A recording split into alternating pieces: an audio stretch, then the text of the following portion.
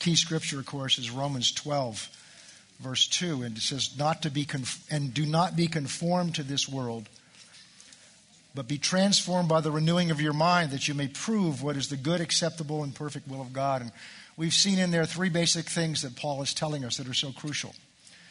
The first thing is what not to do, and that's not to be conformed to this world.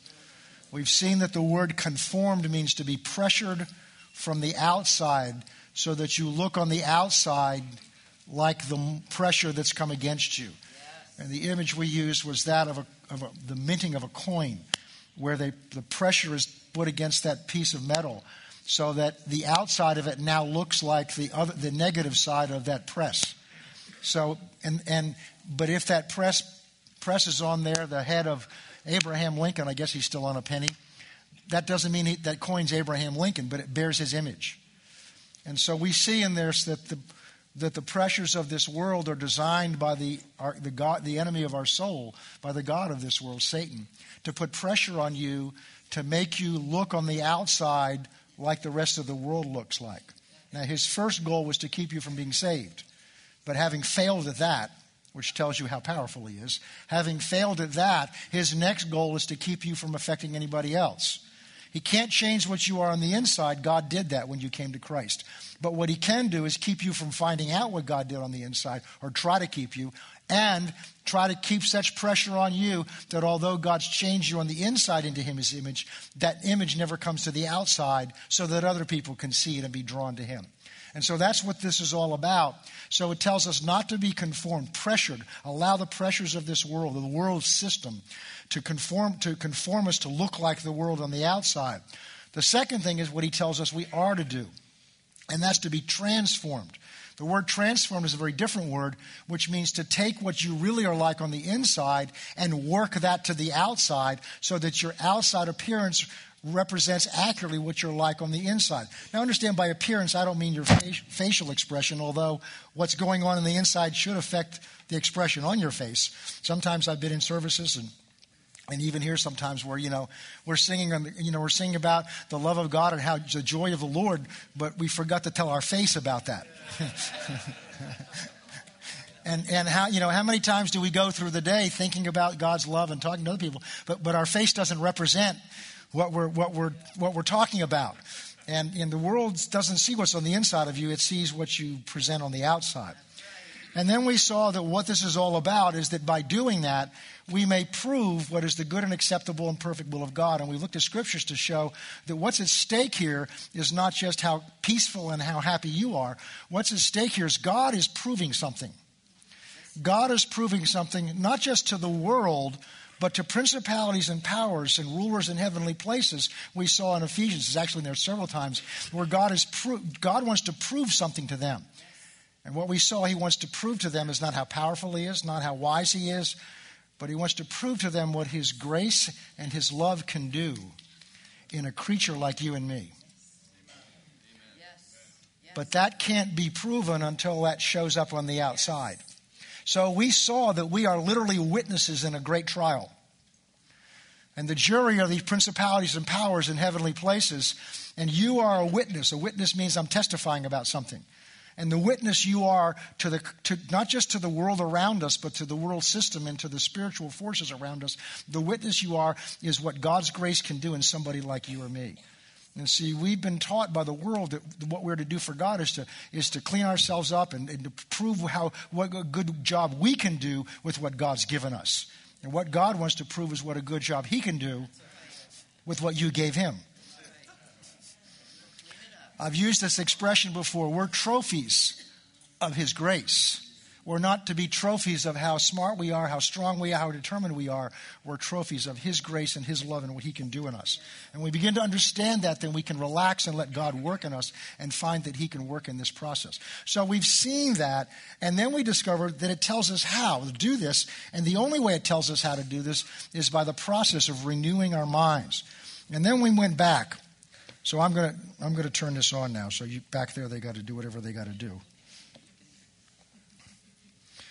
And we began to look at some things.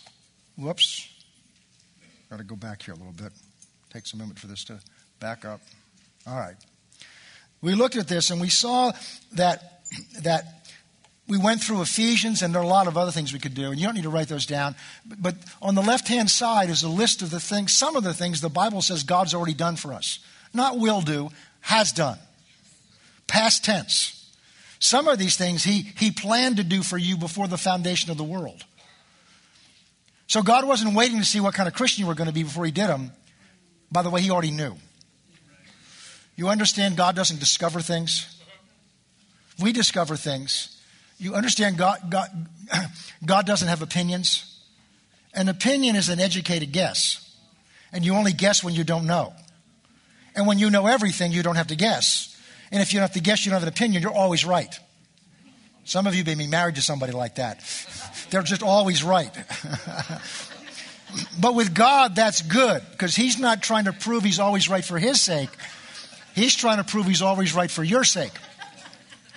But then we looked at this right-hand side, which describes what we're experiencing. And we saw there's a gap. There's a gap between what God's word says he's done for us. We all discovered that not only has he done these for us, but most of these things are things he's put in us. When you came to Christ, he deposited his nature in you. The Bible says he took his old nature out, your old nature out, heart of stone, took it out, and he put a new spirit in you, a new nature in you. And then just to cap it off, he put his own spirit in you to help carry that out and to bring that nature to the outside. You've got everything going for you. He's done everything he can do. What more can he do? He's deposited his nature inside of you. He's deposited the power of the Spirit by which he created the universe inside of you to bring it to the outside. How come it's not there? That's what we're here to discover. But so many of us get either used to looking at the things God's done for us and learning to live in two worlds. Well, yeah, that's what the Bible says, and that's what we learn in church. But the real world's what's on the outside, on the right-hand side. And that's what's out there. So we learn to live in two worlds. And then we never change and we never grow. So what we're discovering is we need to ask that question. How come that's not in my life more? Well, the answer is here in Romans chapter 12, verse 2. Because it's done by the renewing of the mind. The renewing of the mind is the process by which God takes what's on the inside of you and brings it to show up on the outside of you out into your life. We learned that there's two different sides to all of this. You'll see at the very top. One's the legal side and the other's the vital side. The legal refers to what God's already done from God's side. We saw back in Genesis 17 where God said, as for me, to Abraham, I have made you a father of many nations. But Abraham did not become, in reality, on the right-hand side, a father of many nations. He didn't become a father for another 20-some years. So there was a gap there. But the Bible says that Abraham believed what God said on the left-hand side, and then he became. He believed in order that he might become. That's in Romans 5, 18 and 19. He believed in order that he might become according to that which was spoken by the Father, by God. That's the left-hand side. And the way that comes to the right-hand side is by renewing your mind. Just discovering what God's put in you is the beginning of the process of renewing your mind. If you don't know that's already in you and you're still trying to achieve something you already have, then renewing your mind starts with just discovering what God's already done in you, what he's already done, and then the reality that that's real now. And as it becomes more and more real, you begin to act more and more like that. So that's what we saw. That's what we were seeing. And then as we ended last time, we began to talk about now bringing this truth into our lives, because what we're now beginning to talk about is if the process is learning how to renew our minds. I mentioned to you last week, and that's what we began to talk about last week, and we're going to continue today, is how do I locate my mind? Because before you can renew something, you've got to find it. I won't ask for a show of hands, but how many of you ever known, well, I'll give you an example. We were going to do something with a piece of equipment that we have that I haven't done for a number of years. So I'm thinking, all right, well, I need to read the manual. So now the question is, where do I leave it? My recollection is it's somewhere in that hall closet.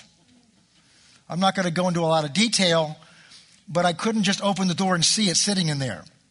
So I had to go looking for this manual. This is late at night one night to try to find find this manual. So before I could use the manual, I had to locate it. I had to find out where it was. I never found it. I had to go online. Some of you may think you've got to go online to find your mind, but it's there somewhere. So this is kind of humorous, but the reality is we do not really understand God gave you your mind for a purpose. And until you understand the purpose, most likely you're trying to use it for the wrong reason. And if you try to use it for the wrong reason, it's just not going to work correctly. Because God designed it for a purpose within the whole of who you are. For some people, the mind's everything. I was raised in a family and among people where the mind was everything. And you were judged, evaluated based on where you went to school, what degree you had, the kind of people you hung out, what your profession was. So once they saw all the diplomas on your wall, they knew what you were like in their own, because your mind, that told them that you were smart and you were educated, and therefore they could trust you. Well, as I grow up and began to see the people that I'd grown up around, I discovered their lives were falling apart. And I'm not going to go into the testimony, some of it I have, some of them are relatives. Their lives were falling apart with all these degrees and all this IQ. They still couldn't manage their lives because the mind was not enough. There were some of them that couldn't get along with anybody. And one of them in particular I was particularly close to, as brilliant as he was, graduated from a major Ivy League college at an extremely young age. Died drunk in a gutter. With all that intelligence, it couldn't keep him out of a gutter. Lost his profession, lost his family, and that's not the only testimony of that I can tell you about. So obviously the mind isn't everything. Then you've got the other extreme of people that believe when you become a Christian, you throw the mind out because it just gets in the way because we're spiritual. So we're led by the Spirit, and they do some of the dumbest things in the name of the Spirit of God and really become a reproach to Christ and turn people off because they're doing foolish, stupid things. Now, God will do things that may not fit into your understanding, because God likes to do things that don't fit into our understanding. So remember, He's God and we're not. But He doesn't do stupid, foolish things. And so you've got other people going to the other extreme, and they've thrown the mind out. And we went through in the very beginning of this a number of scriptures about things the Bible tells us to do with our minds. So God's expecting us to use it. He expects you to think. That went over big. There's some things we're asking God, what am I supposed to do about this? What am I supposed to do about that? And He's saying, think. Use that brain I gave you and decide what you think you need to do. Somebody, that's not scriptural. God tells me what socks to wear, and God tells me. No, if He does that for you, bless you. But somehow He gave me some common sense and some color perspective that I have been able to match some socks together. Now, some of you men, I know you need to check with your wives, and that's okay. That's all right. And there's things I check with my wife about. But we don't fast and pray about what tie I'm going to wear the next day. But there are people that do that. There are people that do that. God told me to wear. Now, there may be a reason why God on a specific day told you to wear something, because it may be something He's going to use, but that's going to be rare. Use your brain. Use your brain. All right. So, in order to understand where your mind is and the way God designed you, we started out by looking at what the Bible tells us. There are two basic realms of reality. And we looked at those last time, so I'm not going to go through them in detail. On the left, you'll see there's the spirit realm, and on the right, there's the natural or the material realm. And the basic difference is this. The natural material realm is anything that exists, and you can detect it with one or more of your five senses. Because your five senses are the part of your body that's designed to interact with the rest of this material world. And your body is a part of that. Because we'll look a little later on this evening, God formed that first man's body out of what? The dust of the earth, out of the stuff that this material realm was made of. And then we'll look later on what He did with that. But the point is this. So if you can detect it with one or more of your five senses, then we know it's of this material realm. So if the other thing is it's made of the substance of the earth, because it's of that realm, it's temporary. It's under a curse. It's decaying. It's changing, and generally not for the better. The longer something in this realm exists, the more downhill it goes. If you leave an old car outside, it'll start rusting and falling apart. Unless you take care of it and you maintain things that are of this material realm, they begin to decay and fall apart, including your body. And so the material realm is anything that's detected. Not only that, it's always changing, and it's less real. And that's kind of where we ended up last time. And I told you the story. It's just an allegory, but it's a story that C.S. Lewis called The Great Divorce. And it's a story about this man that gets on a bus that really is going from the outskirts of hell to visit heaven. And as he gets off the bus, there's this huge green field of grass, and he steps out onto it, and there's a guide that comes to lead him towards the heavenly city. And as he's walking along, he realizes that the grass blades are sticking through his foot. Well, that got his attention. So he turns to the guide and says, "How can that be?" And the guide says, in essence, well, the grass blades here are more real than your foot. And see, we're so used to stepping on grass, and the grass gives way to your foot. But remember, when Jesus was raised from the dead, he's not wearing the same body he had before. The Bible says this mortal must put on immortal. And this temporary must put on eternal. In order to, this body can't get into heaven. This body. You've got to have a new one to get in there. It has to be eternal. It can't be made of the substance of this earth. It has to be made of the other realm. And so after Jesus was raised from the dead, one of the things he did, he was now wearing a prototype of that body. And so he would walk through walls. And the walls didn't crumble. He just walked through them. Why? Because this body was more real than that wall, because that wall was built of the substance of this earth. And so that's what this material realm is. Then we've got the spirit realm, which is anything that exists that's not detected by your five senses. That can't be detected by your five senses. Now, I emphasize something that exists, because there are things you can't detect with your five senses because they don't exist. So you're most likely have never seen a unicorn. If you have, you need to talk to me, because I'll review the drinking policy with you.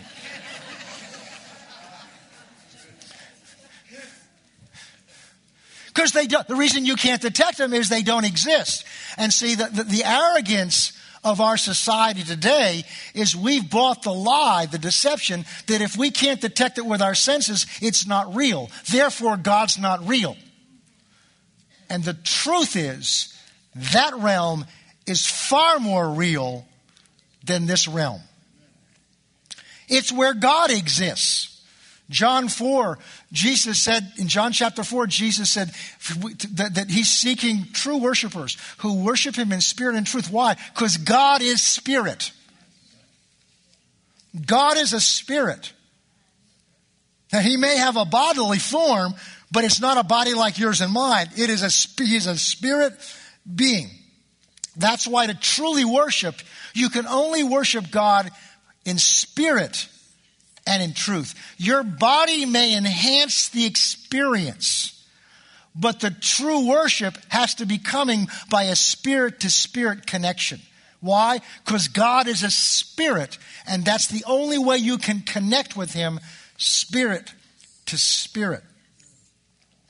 The spirit realm never changes. It's not getting older. It's not decaying. It stays the same, and it is more real. Turn with me to Romans, Hebrews chapter 11.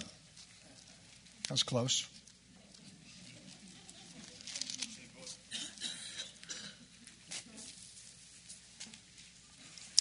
Verse 1. Now faith is the substance of things hoped for, the evidence of things not seen. Faith is what allows you to operate in this material realm with a confidence that the things exist in the spirit realm.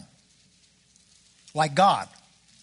Since you can't see him in the normal course of events, we have to believe he's real by faith.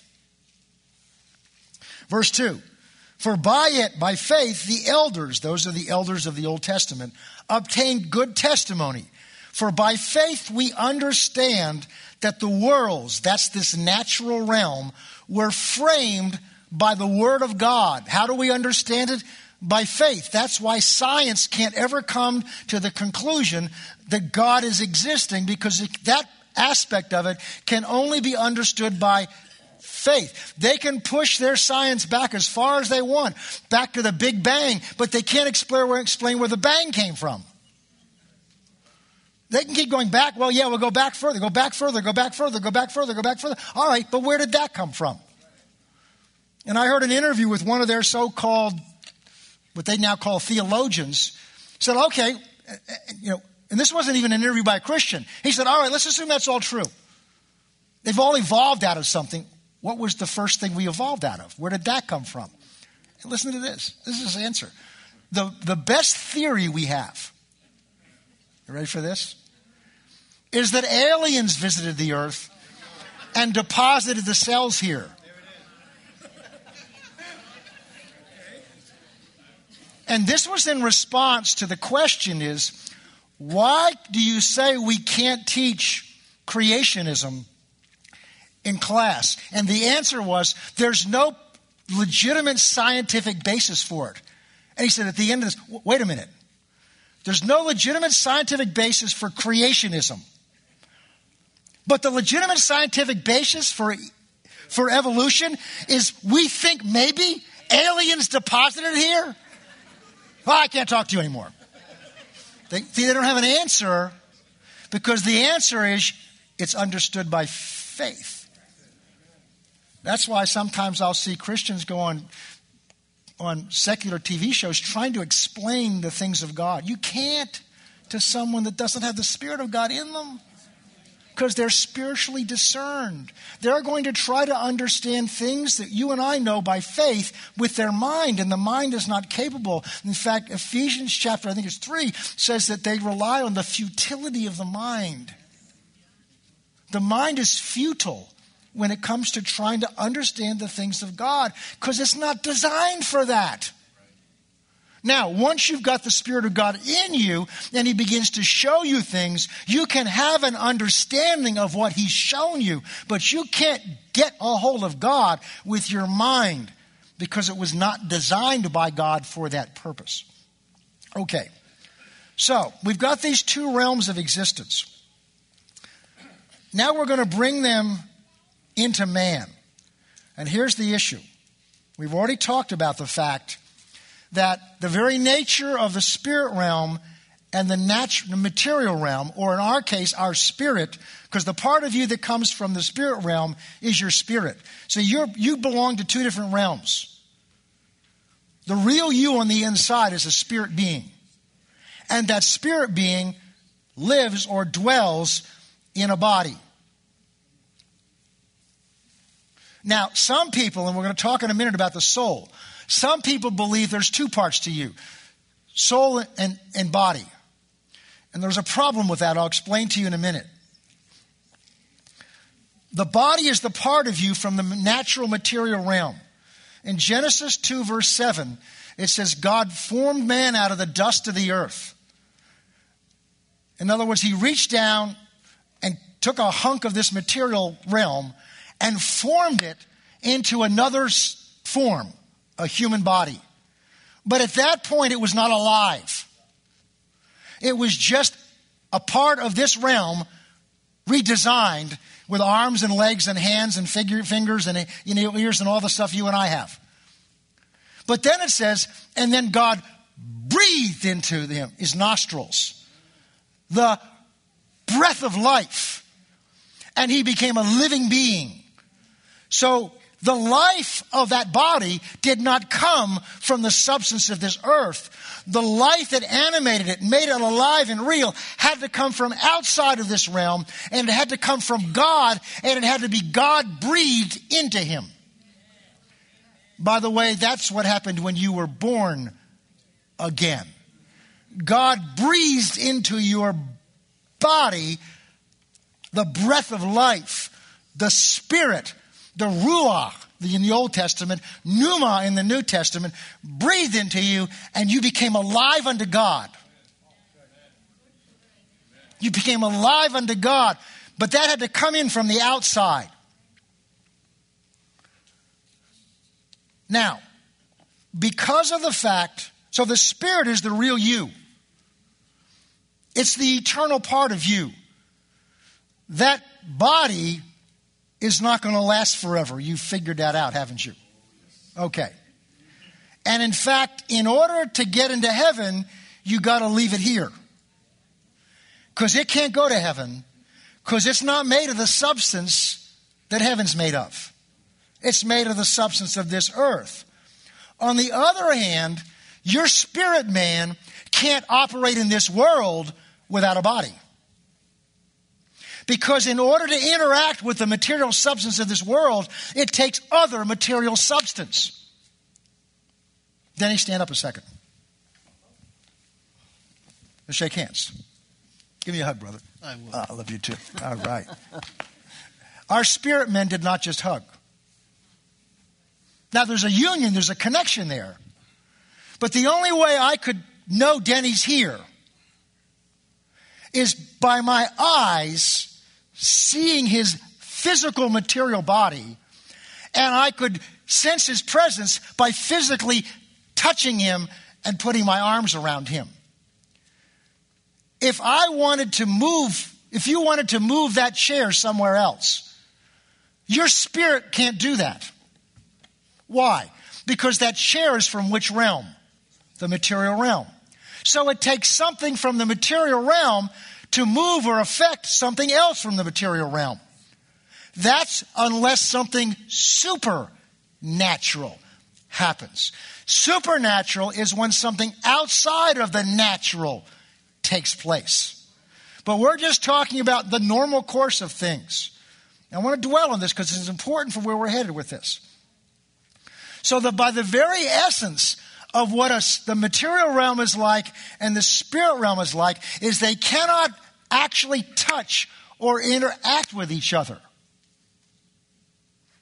Now listen, that means in order to get into heaven, you can't take that body. It doesn't work up there. So God's got to give you a spirit body that can work up there. We all understand that.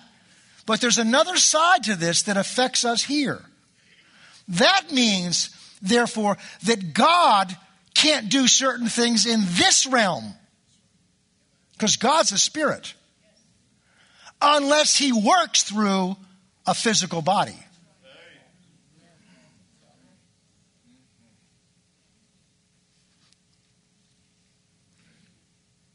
In the book of Acts, the Apostle Peter's about to have lunch sitting on the roof. An angel, he has a vision. Sheet comes down. God says, eat these foods. And he says, I can't do that. Because he says, eat these foods.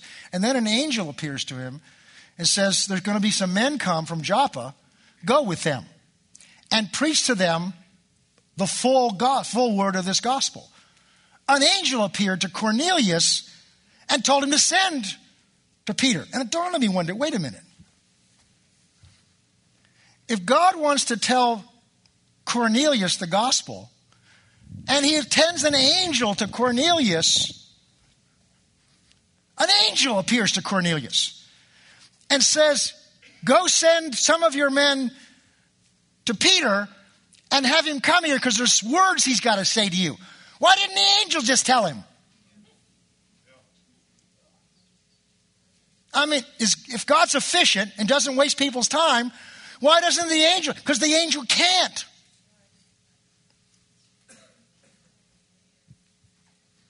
There's things God can't. So God's sovereign. Yeah, he is. But the sovereign God created this. See, some people think because God's sovereign, whatever happens is God's will. No, God, as an act of his sovereignty, took certain steps. And God, unlike so many of us, honors his word. So when he delegated all of this to Adam, and Adam messed it up, he didn't take it back. You know, the Bible says the gifts and callings of God are without repentance. That means even if you mess up and decide not to do it, he doesn't take it back. He's still expecting you. And you'll still be responsible for it, even though you don't do it.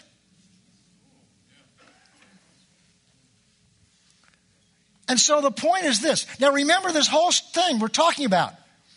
We're talking about proving the will of God. And God wants to prove it to spirit beings. Why doesn't he just do that as God? Because in this realm, God can't express himself. In fact, I'll put it this way. In this realm, spirits cannot, again, aside from something supernatural, spirit beings cannot express themselves in this realm without a body.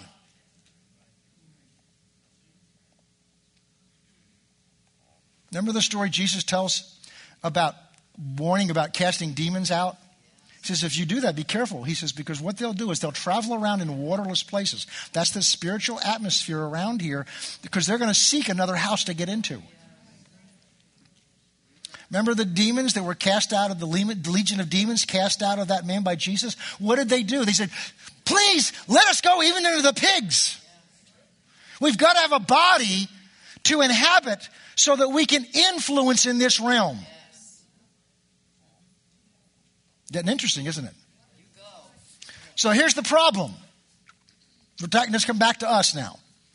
This is what you are. You are a spirit being with the life of God, and all those qualities and things that we've listed on that left-hand side are in you and in your spirit.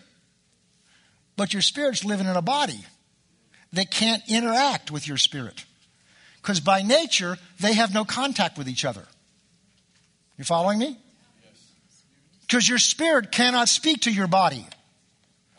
And your body cannot speak to your spirit because spirits are not detectable by your five senses. And therefore, there's no direct contact or communication. So your spirit would love to talk to your body and tell it what to do, but it can't because they don't speak the same code, same language. You know, some nowadays, I got another electronic device, and I'm trying to get them all to talk to each other, and sometimes they don't speak the same language, and so they won't communicate. You bought them, and they said they'll communicate, but they don't communicate, right, men and women? All right. So your spirit would love to communicate with your body, but by nature, by definition, it can't. And on the other hand, your body would love to communicate back to your spirit, but it can't either. Why? Because they don't connect with each other. Make sure I'm not skipping something here. Okay.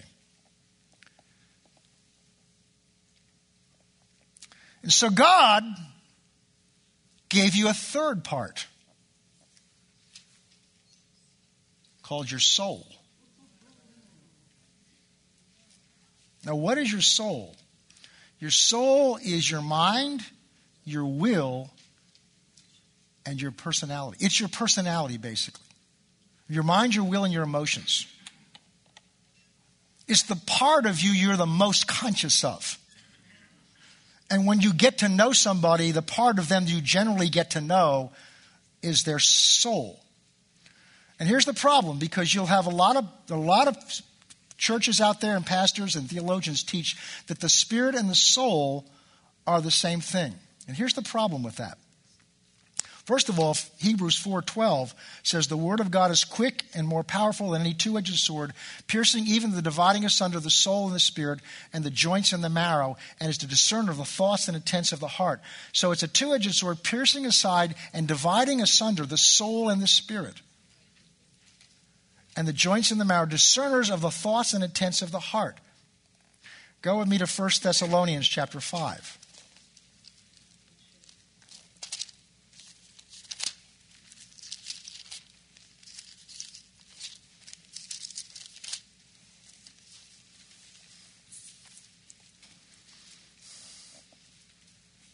Verse 23. Now may the God of peace himself sanctify you, set you apart completely, wholly. And may your whole spirit, soul, and body be preserved blameless at the coming of our Lord Jesus Christ. Now, I've read theologians and commentaries say, yeah, but that's just being kind of figurative. That doesn't say that there's only two parts of you. What I'm going to show you is the three parts fits into a pattern and a function that I believe makes it necessary to separate your spirit and your soul. Okay. I'll just go back to make sure I've covered everything. All right. The Spirit's the real you. It's your real nature. It's your life source. Not only does Genesis 2:7 say that that first man's body became alive when God breathed into it, but then if you look at John 19:30 and 32, when Jesus was on the cross, it said he gave up or released his spirit and died. It was only when he released his spirit that he died. Psalm 104:29 says, take away the spirit from a man and he dies. It's the Spirit that gives you life. The Spirit in you is a source of your life. Okay. All right. So the soul is made up of the mind, of the will, and the emotions. So here's the problem again. We've got a spirit wants to communicate with the body, and the body needs to communicate with the spirit. Actually, the spirit wants to express himself through the body, because it has to. Understand this. The only way, again, aside from something supernatural, the only way that God can express himself in this world is through people like you and me. He's in you to give you all the wisdom, all the words, all the knowledge, all the anointing, but he can't get it out of you unless your body does something to express it. Are you following me? Okay. So, here's what the soul does. The soul is designed to be able to communicate with the spirit. And then the soul is also designed by God to communicate with your body. In essence, the soul is the bridge between your spirit and your body. It's the connector. It's what connects the two together. Now remember what your soul is. It's your mind, your will, and your emotions. So everything that's going to go from the spirit that's in you to touch your body and so you can do something with it has got to go through your soul. And everything your soul, everything that your body experiences that's got to get into your soul spirit has to go through your soul also. I'll give you a very simple, practical example of that. Sitting in a message like this. I've had people say, well, Pastor, I had a big day. I can go to sleep. But whatever is going to go into my spirit anyway. Not according to this, it isn't. Because right in the middle of your soul is your mind. Let's go to the next one. Here on the left-hand side is like the legal, the spirit man in you, made of the spirit realm. It's eternal and strong. God lives in you. On the right-hand side, your body. It's made of the material realm. It's temporary, weak, all those stuff. The soul in the middle, I put a question mark because it's not either of those two, is made up of your mind, your will, and your emotions. Now here we're beginning to find why the mind's so important. Because the mind controls, we'll go back to this prior slide. The mind controls what passes through the soul. Either way. It's a gateway. Let's put it this way. Keep in mind, with body, it can be when you're reading the Word of God, because that's coming in through your eyes. It can be when you're hearing the Word of God taught or preached, because that's going through your ears.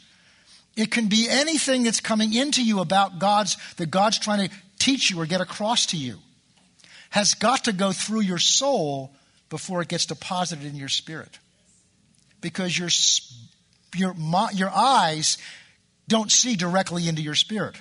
It has to go through your mind.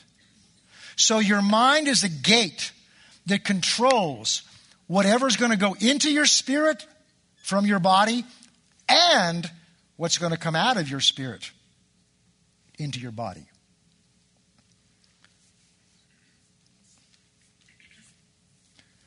Make sure I'm not getting ahead of myself here. So it's a gate. Now you can begin to see why the mind is so critical.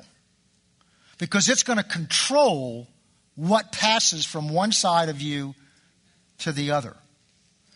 If you've already made your mind up about a certain thing, you will not receive information into your spirit that's contrary to what you already believe. If you already believe one thing, but it can be changed. But without changing what your mind believes, what you hear gets filtered through it. And if your mind does not accept it, it doesn't get into your spirit. Because it can't flow through that gate.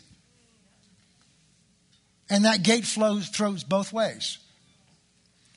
So what you believe about something determines what you're going to do acting on it and what's going to get down inside of you. I can tell from my own testimony, just from the way I was raised and things that were instilled in me. After I was saved, I would sit in services where the preacher was preaching the love of God. I mean, the anointing was dripping from the ceiling. People were crying and moved, and I walked out of there condemned. Why? I took all that good news, and instead of it getting deposited in my spirit, my mind retranslated it. Well, it can't be you because you're not like that. Or whatever. I've talked to weightlifters. And one in particular, I heard tell his story. The story was that, he was building up his ability to lift weights. And he was, he got up to, I forgot, he could bench press, I don't know, let's say 250 pounds. And he was going up in increments of 10 pounds each time, And so I think he got up to like 200, let's make it easier for my math. He got up to 300 pounds. He could bench press it. One day he comes in, sets the weights up, gets down, does his lifting. And he finishes, get up and he looks and he says, oh my goodness, I just did 350. Now that's a fact. He just lifted 50 pounds more than he's ever done before. Wow. That's a fact. In his mind, an intellectual part of his mind knows that. I did it. Therefore, if I did it today, I can do it 3 days from now when I come back here. So 3 days later, he comes back, puts 350 pounds on there. Now he knows there's 350 pounds on there. Lies down on the bench and goes, and can't lift it. Why? Because the image that he has of himself is still back at 300 pounds.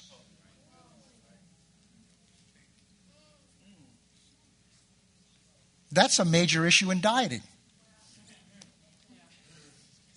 I got to take this weight off because I'm fat.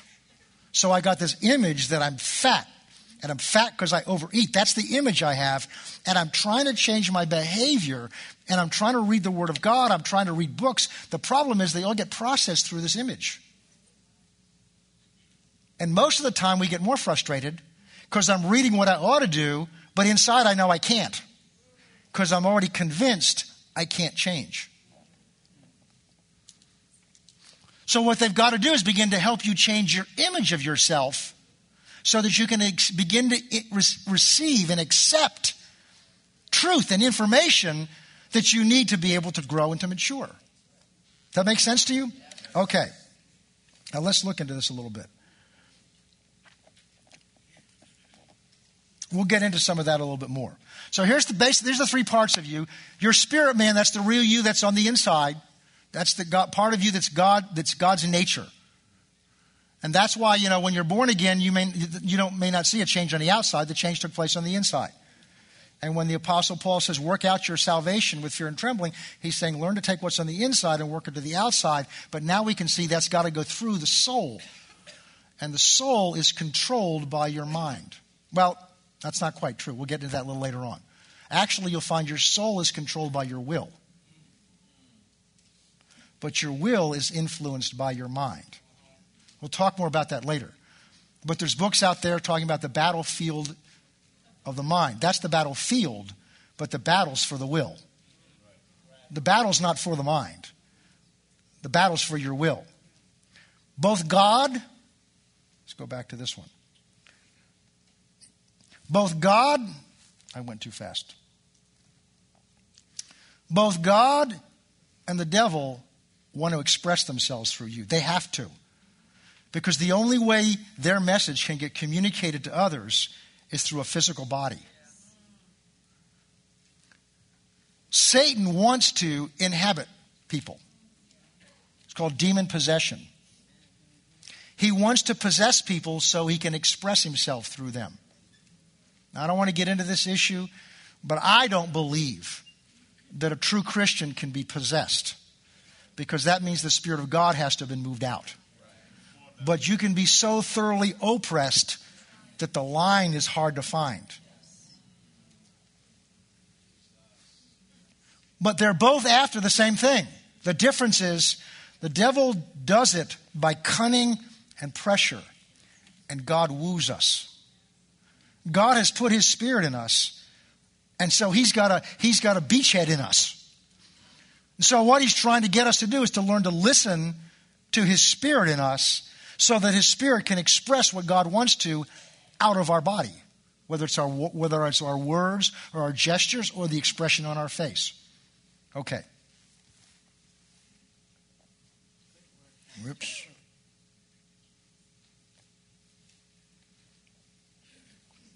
Okay. Now,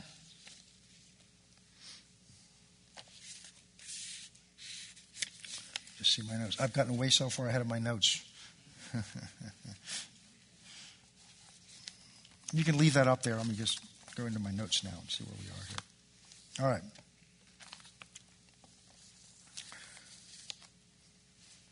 No, I do want to do this. See if I can get this to work. We're still establishing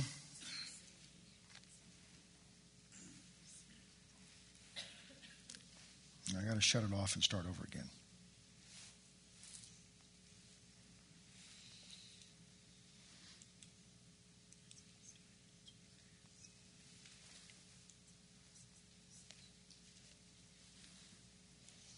I don't know what the problem is. Anyway, never mind. We'll finish. I'll share the slide next week, but I'll go through this. Technology is wonderful when it works. But you've got that up there, the three parts of man: spirit, soul, and body. Now, Genesis chapter 1 tells us that God made man in his image. Right? God has three parts: Father, Son, and Holy Spirit. Right? Three parts, one God. Ultimately, our minds can't get around that, but we can grasp some things that are like that. Some water can exist in three forms, but it's still water. It can be liquid, it can be vapor, or it can be ice. That really falls short of an analogy of God. But the fact that one thing can exist in three different forms, the thing with God is he's all three at the same time. And the three are in relationship with each other. Okay.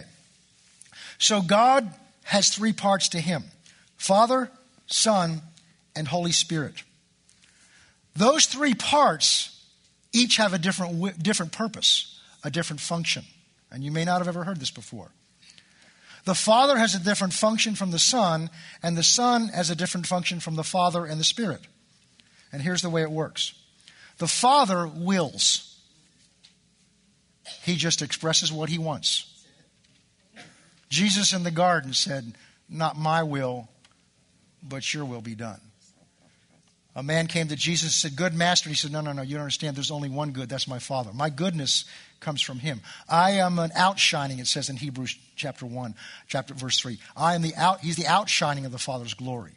He's not a reflection. A reflection is when it bounces off of. An outshining is when you've absorbed it in yourself and you radiate it back out again, but it didn't come from you. So Jesus has absorbed the Father's light, the Father's glory, the Father's presence. He's not the source of it, and he radiates it out. So the Father wills. Everything is to carry out the Father's will. The Son, the second person, is the one in the Trinity responsible for carrying it out, like a prime minister would be, or like an aide de camp. He's the one, or the secretary. In other words, the king decides, this is what I decree I want done, and his prime minister or his next guy right next to him says it's now his job to figure out how to do it and to carry it out. But the prime minister didn't do it. He had slaves or soldiers or all kinds of workers that actually carried out the instructions under his direction. And that's the role of the Holy Spirit. He's the agent by which the will of God gets accomplished in the earth. If you went back and looked in Genesis chapter 1, it says, in fact, let's do that quickly.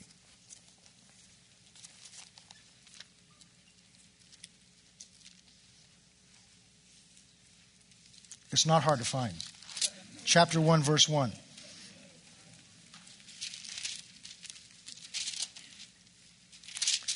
In the beginning of what? The creation of this realm. God created the heavens and the earth. Not heaven where he lives. There's different heavens the Bible talks about. This heaven is the spiritual atmosphere around this physical earth. He created the heavens and the earth, verse 2. And the earth was without form and void. That just means it was in disharmony and scattered. And darkness was on the face of the earth. And the Spirit of God, look at this, was hovering over the face of the waters. That word hovering is a word that's used for a hen that spreads her wings out over her chicks like this, hovering over, or the eggs hovering over them. But it's a word that implies ready to act. I kind of look like it as this. If you were to let gas fumes loose in here, they're just fumes in here. But you light a match, whoosh. And so the Spirit of God was hovering over, waiting to carry out the words, let there be. So when the Father said, let there be, the Spirit was the agent there to physically carry that out. 3 parts to God. One wills, the other figures out how to carry it out, and the third part carries it out. Now, you want to know how that applies to us? Well, we'll get into that next week. Oh, you want to know now? Oh, I don't know. Well, all right. Your spirit, you have a soul, and they live in your body. Where does your spirit come from? From God. He comes from the spirit realm. He's born of God. Not only that, God puts his spirit in you. In Romans chapter 8, it says, all those who are led by the Spirit. So he's in you to lead you, to give you direction. In other words, he's in you to know God's will for what you're to do. Your body is the part of you that's going to carry it out. So when the Spirit of God says, I want you to make a pie and go to your next door neighbor and give that pie to your neighbor, the Spirit of God can't bake a pie and take it over there. You've actually got to use your hands, your eyes, whatever those natural talents you have to physically do it, and use your feet to walk it over there. Your body is the agent to carry out the will that your spirit has discerned. Then what's the role of your soul? It's the role of the Son. The role of your soul is to discern the will of God and to figure out how to implement that and carry that out through your body. So when I read 1 Thessalonians 5:23, it says your whole spirit, soul, and body, and people say, well, that's just, that's not literally true, but it follows the image and pattern of God. Not only these 3 parts follow the function of God. I'll give you another reason why the spirit and the soul have to be separate. Because if you blend the spirit and the soul together, how can you read scriptures which we read that says you've been made the righteousness of God in Christ. You believe the Bible says you are now the righteousness. It says in 2 Corinthians 5:21, he who knew no sin became sin that we might become the righteousness of God in Christ. You have been made. That's how the only way you can get into God's presence is because you're the righteousness of God. Not because you're going to be someday, because you are now. Now let me ask you a question. Have you always acted righteous? Ever since you've been saved, if you act righteous every day, as righteous as God. The Bible says that in Ephesians chapter 1, that he's blessed us with all spiritual blessings in heavenly places in Christ Jesus. Just said he's predestined beforehand that we might be holy and without blame before him in love. How many of you are perfectly holy and without blame before him? I'm seeing who's going to lie. Well, wait a minute. But if I've been made the righteousness of God, how come I don't act righteous all the time? If my nature now is to be righteous and I don't act righteous, how come I can't? Because there's a third part of you that hasn't changed yet. So what God did is he deposited the righteousness in your nature. But it's your responsibility to take that nature and work it to the outside so that you act in line with your nature. And what is it going to take to do that? It takes your soul to grow and change and mature so that you can begin to act on the outside like you are on the inside. So people that say they're just spirit and body, soul and body, they've got a problem. And by and large, there are people that have trouble accepting that right now I'm the righteousness of God because they know they don't act righteous all the time. So these are the parts of man. These are the sections and the parts of you. And we're going to pick up and see again. We'll focus now in on why the mind is, what the function of that mind is. Because not only does the soul determine what part of your spirit comes out of your body and what part your body interacts with that gets into your spirit. Your soul controls how much of the nature of God gets worked to the outside because it has to work through your will, and your will won't do anything that your mind doesn't grasp and understand. So now we can begin to see where our mind is located in the way God has designed us and what its function and what its purpose is. It's not to guide us and to lead us. God guides and leads you only through your spirit. Now, there's supernatural things, but I'm talking about by and large. But your soul, your mind is there to be sensitive to the Spirit of God, understand the Spirit of God, even be able to discern the Spirit of God, because your mind has spent enough time in this Word to have an image of what God is like so that you can line up what you're discerning the Spirit's telling you with what you already know of God and can accept, oh, that is the Spirit of God. So if this message you're getting inside your spirit says you're to leave your wife of 40 years and marry that 20-year-old down the street because I can use her better to accomplish my will. But your mind has read God hates divorce. Your mind has read about the covenant of God. Your mind gives you an understanding. So you go, whoa. That can't be the Spirit of God. But it felt peaceful. I felt that way. But my mind is responsible for knowing enough of what he's like through this word so that I can either accept that or I can reject that. We're not led by our mind, but our mind needs to be educated in this word so that we know what spirit we're being led by. And we'll pick up here next week. Praise the Lord. I couldn't leave you without that. We'll pick up and go over that again. Father, we thank you tonight. We thank you tonight that your word tells us to get wisdom and understanding. That you're not hiding things from us. That you don't just tell us to do things and not give us understanding by which we can apply them and implement them in our lives. So we thank you tonight by your Spirit for the understanding that you've given to us. Help us to begin to process this with our minds, because our minds are going to try to understand it, and our minds need to understand it. Help us to gain that understanding in our minds, because you've called us to renew our minds. You've called us to be transformed and to be changed by the renewing of our mind. Therefore, we are able to do that. And so in the days and weeks ahead until we meet again on this next week, Father, continue to expand this understanding by your Spirit working in us, and help us in our mind to be able to grasp what the precious Spirit of God shows us. And for that we thank you in advance in Jesus' name.